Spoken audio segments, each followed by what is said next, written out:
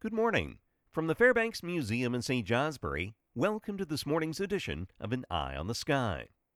Yesterday varied considerably through the region, from sunny to slushy to snowy, in the wake of a fast moving storm system producing elevation snows Sunday night into early yesterday, some rain in southern valleys, snow levels lowering to the northeast.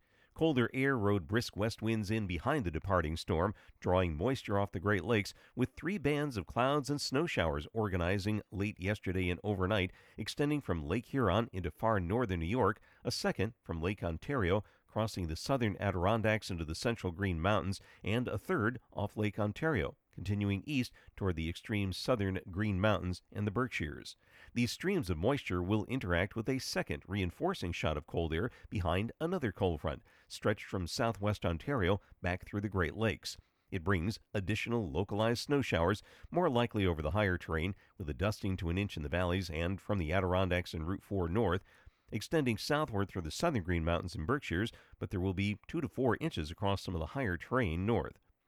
Some sun will manage its way through the clouds in southern valleys, where flurries or a few stray snow showers may pass through. Later tonight into Wednesday morning, a ridge of higher pressure noses north from its center, running from the Ohio Valley to Virginia, permitting more clearing and dropping temperatures into the teens for most locations, then giving us a sunny start to the day tomorrow. However, by tomorrow afternoon, the winds crossing the Great Lakes will become more west and then southwest, steering additional clouds our way, enhanced by a storm well to our north Wednesday night into Thursday.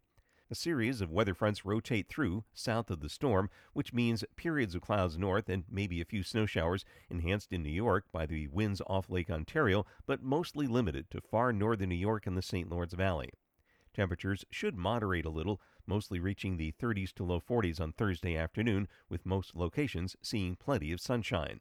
This active pattern slings another weather system toward us on Friday, with a chance of some rain or wet snow showers developing, currently expected to focus more in southern areas, primarily as rain, followed by seasonally colder weather for the first weekend of December.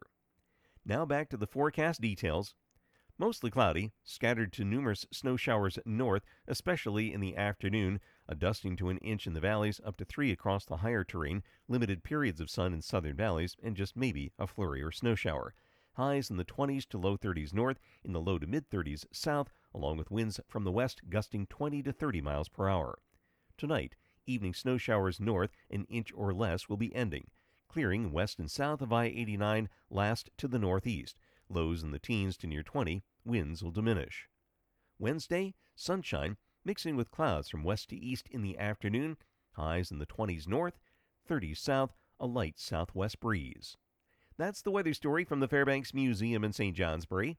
Make it a great day. I'm meteorologist Mark Breen with An Eye on the Sky.